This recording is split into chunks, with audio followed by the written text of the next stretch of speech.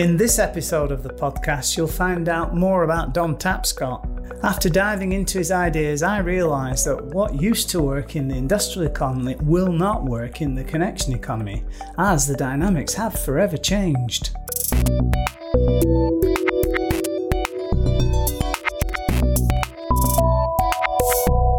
You're listening to Digital Bacon FM.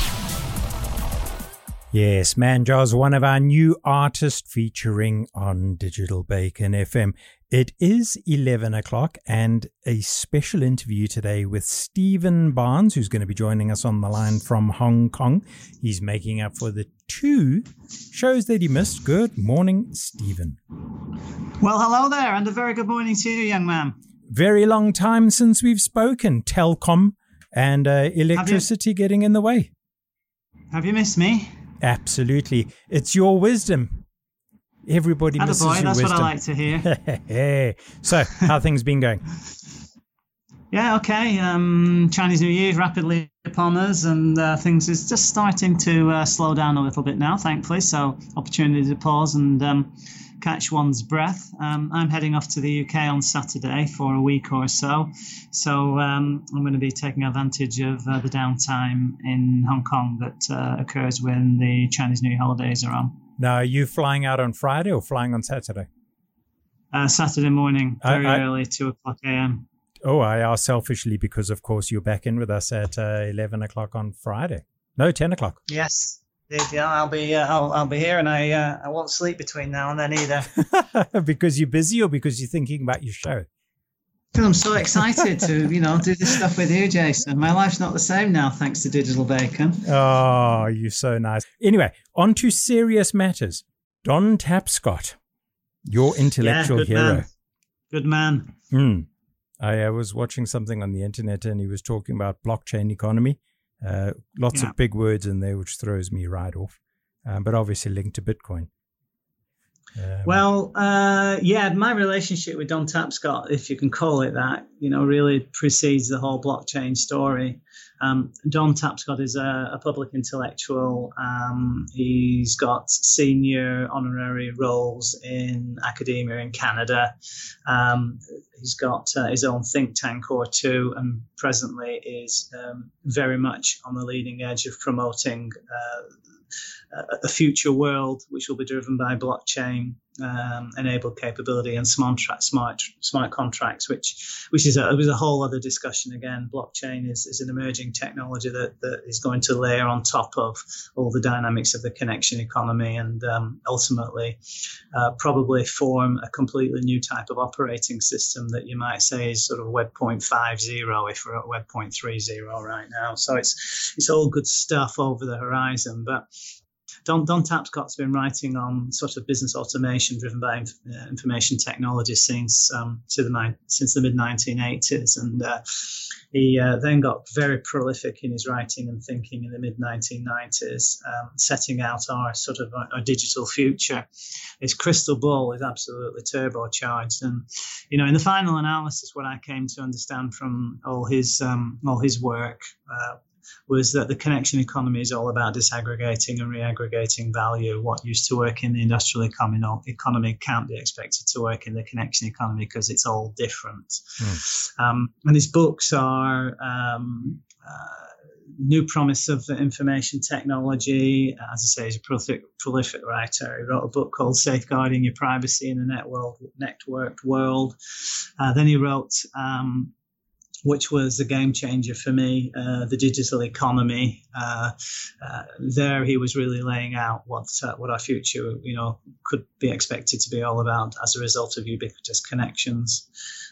He then examined the generational dynamics of the connection economy in a book called Growing Up Digital, where he looked at sort of, digital natives, as he's called them, individual, people that were born into the reality of, the existence of the connection economy. And there are digital immigrants, I think he calls them. Digital immigrants are guys like you and me who, kind of remember what life was like before the internet came along. But some really interesting insights in the book Growing Up Digital, because it allows you to sort of assess the next generation's perceptions of what the internet's all about and how they use it and what they expect from it. So I mean, a complete goldmine of information and ideas and thinking. Now when you take somebody like this who's obviously very intellectually forward thinking, and you say it's almost philosophical and prescient, how does one apply that to one's life on a day-to-day basis? If you were like you and me, for example, actually probably not like you, in that you've taken all of this and distilled it down to make it workable. But just for the man in the street who has a blocks and mortar kind of business, how would you apply things from Tapscott to that? Well, I think what you need to do is sort of, get into his head and understand what he's thinking, and sort of recognize that what he's really setting out is a scaffold of ideas, of very well thought through notions, backed up by research and anecdotal experience, particularly as new arrangements are being encountered and experienced as a result of the network economy, the connection economy. What I did was, I wasn't looking specifically for pointers or guidance or sort of bullet points to say, right, that's how I want to sort of adopt what I'm doing around it. It was just a case of kind of understanding what the leading edge sort of intellectual endeavor is in this space, and coming up with ideas that you can then cross-check or assess for yourself as regards what you're learning in your own business, and the thinking of others that are sort of in this space. So what Don Tapscott did was, as I say, specifically for me, gave me the ability to start thinking about the reality of the disaggregation and the reaggregation of value. At its core, that's what I've taken away from Don Tapscott's work. But as I say, such a prolific thinker and writer, and he's covered every kind of minutiae of intellectual endeavor as regards what's happening as we shift from the industrial to the connection. And in that regard, as I say, it gives you a scaffold of ideas, and you can you can take his observations, his thoughts, and sort of do with them as you will. Now, you mentioned safeguarding privacy. I don't know if you saw one of the articles that was posted yesterday on Facebook about Google, and it was one of the American reporters. They actually did a little test of taking two phones. They removed the SIM cards from the phone. They put one of the phones onto fly safe mode, and then they spent the day driving around the city. So bear in mind, these phones have got no Wi-Fi connection, no SIM card connection. They're completely disabled from the internet. And one had the even added layer of the flight safe mode. Then they went and they put basically not a dummy device, but a device between the connection of the telephone to the internet, so that it could track everything that was being uploaded from the phone onto the internet. And they discovered that Google is tracking your movements second by second by second, even when your phone is not connected to the internet, and even when you've got fly safe mode on. So when you're talking about safeguarding your privacy, what's being done to stop this? Well, you can't. At the end of the day, you've got to understand that the technology intrinsically engenders this capability. So you either have to roll with the punches, or you make a strict determination to go off the grid and not form part of it.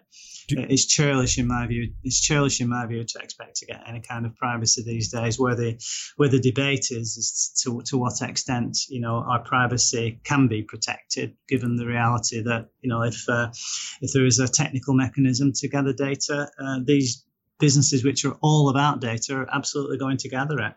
Okay, but do you think they should make it very clear that you're opting in and you should be able to opt out? I mean, absolutely, this is the perennial debate, right?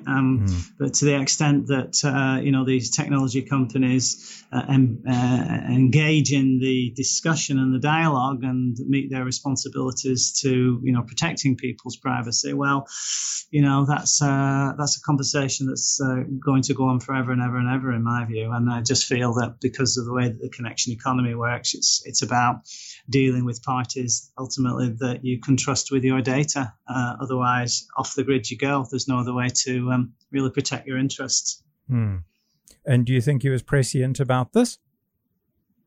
Or any of the other intellectual heroes? Don Tapscott? Yeah.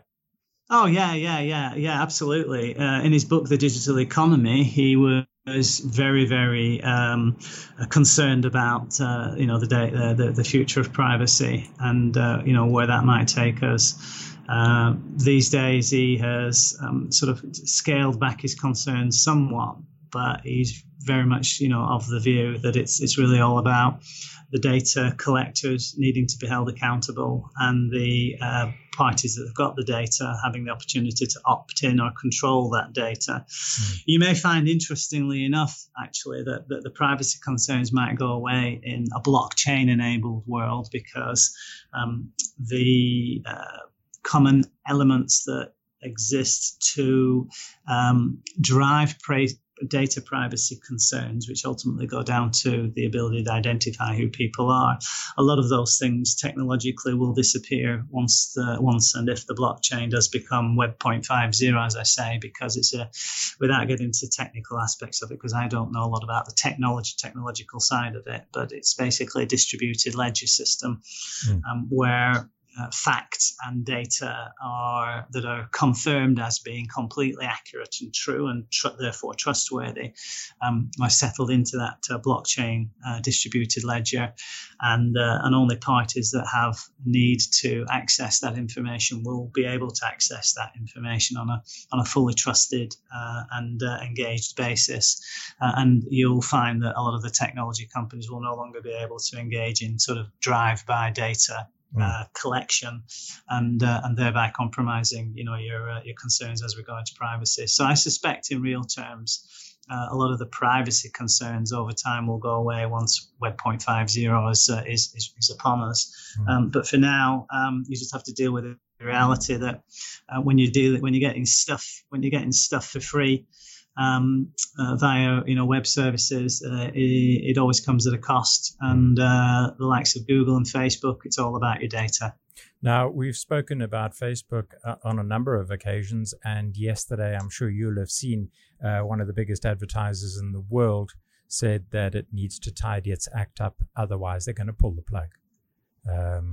Sorry, I didn't say that. You're much smarter than me, so you're reading ahead of the curve. No, I just have more spare time. They have, I think, an advertising budget of $8 or $9 billion a year, of which company is it? Procter & Gamble? No, bigger than that, but similar. Coca-Cola? No, bigger than that too. No, so what they said was that they're spending 60% of their advertising budget online, and if Facebook in particular and other social media platforms, if they don't clear up the fake news, if they don't clear up the way that people are being targeted with information, if they don't remove any of the overly explicit content or anything that they deem to be hate speech, anything like that, they're going to pull their advertising because they feel that their brands are being negatively affected by the content in people's feed, which makes absolute sense.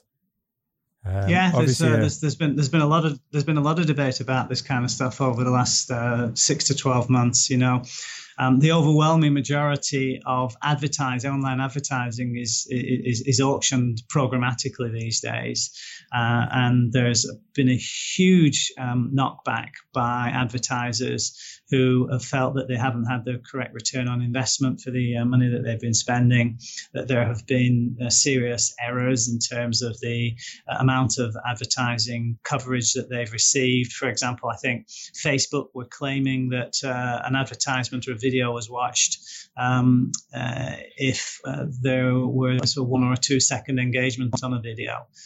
Whereas realistically, the advertisers were expecting there to have been a minimum of 6 seconds engagement on a video. That's just one example. And I know that the whole aspect of programmatically buying and selling advertising capability more broadly across the web has come under significant fire, and the major advertisers have been scaling back the amount of money they've been spending on so-called digital advertising, because there's just so much fake stuff going on out there, with eyeballs that don't exist and bots that are made up of millions and millions and millions of sort of terminating ends that can in a sense click and represent a view. So the other thing about all of that is that because something like 80% of all new advertising spend is going with either Google or Facebook, it's rapidly becoming a situation where the only 2 internet properties that are worth anything these days from an advertising perspective are indeed Google and Facebook. And, well, it was a lot of businesses that have got ad-supported revenue models, like independent publishers and the like. They're just finding it very, very difficult to keep up, because they can't command the kind of advertising dollars that you could otherwise spend with Google and Facebook and get a much better direct return on investment. Well, the company was Lever Brothers, Unilever, and they spent $9.4 billion on advertising last year, and more than a third of it is online. And I think the term that they used was they're not going to work with anybody that comes across as toxic. Now you're talking about determining value. I remember in the old days when it was print advertising, and it's still used today.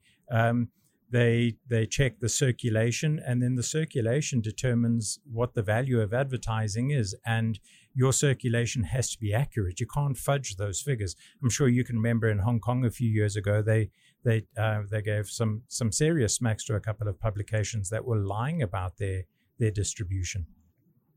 Yeah, well, you used to have independent agencies like Nielsen, for example, who are able to properly assess the extent of the reach of advertisers via certain medium, not least television. And then you had all the organisations that are responsible for confirming circulation of print magazines.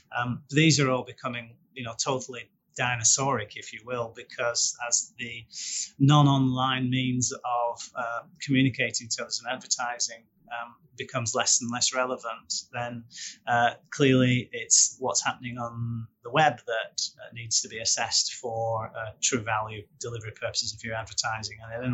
And in the final analysis, the only parties that can attest to the extent of the reach are, Google and Facebook. As a consumer, do you respond to advertising on the internet? I'm curious. I think something passes my way. I always sort of like to think about answering that question in the following sense. Like, when was the last time that you heard of a completely new brand that was being launched purely on the internet that you immediately responded to and then took on board that brand from scratch as being part and parcel of your life going forward? I can't think of a single internet brand that's emerged from the connection economy. You've certainly got the industrial economy operators that are operating on the internet, industrial economy operators thinking that the connection economy is just the industrial economy with smartphones. But no, I think I'm probably 90% when I want to buy something, 90% driven by going and looking for what I need, and then past 10% passively sort of being sold to, and occasionally clicking on a link if it catches my interest. But I would say once a month I perhaps buy something, and usually it's via Facebook because there'll be some video related simple, quite cheap technology that I think we'll be able to use in our practice. And I think I spent $30 recently on an ebook manufacturer where you piece of software where basically you can take your website, you plug in your URLs into your website, and then it'll produce a PDF enabled version of your content that you can then tweak and then turn it into essentially an ebook, as well as a web page that you can view via the web. Now, but that's probably about it. Now, if I look at setting up the studio, I bought several pieces of equipment which I would have not known about had it not been for the internet. So in terms of it being a source of a community where I could go and say, right, what is the best broadcast console to buy? It gave me a range of blogs and platforms that I could go to, and then there's usually reviews. So I could distill enough information to make a decision based on a wide variety of viewpoints on one particular console. So in terms of it being connected and a community, I found that very, very useful. I wouldn't have seen this particular console in a trade magazine, because where I live, I wouldn't have found a trade magazine for broadcast equipment. So in that sort of sense, it's fantastic. But and now that I'm using this broadcast console, I keep getting adverts from them in my Facebook page. That's the technology, right? They follow you around. You can't avoid it. Yeah. Right. Coming up for 11:30, I know that you've got a client call now. What are we going to chat about on Friday? I think we'll talk about Clay Christensen, disruptive innovation, sustaining innovation, efficiency innovations. What the at the root, what's going on as you move from the industrial to the connection, recognizing that you're actually engaging in an act of disruption. And I thought I'd take you through those concepts and explain how we've applied those ideas in our own businesses. Fantastic. Great. Thanks very much, Stephen. Have a good week, and we'll catch up on Friday. Digital Bacon FM. I hope you found the lessons of Don Tapscott as helpful as I did. Join us next time for more wisdom, this time from Harvard Business School professor Clay Christensen.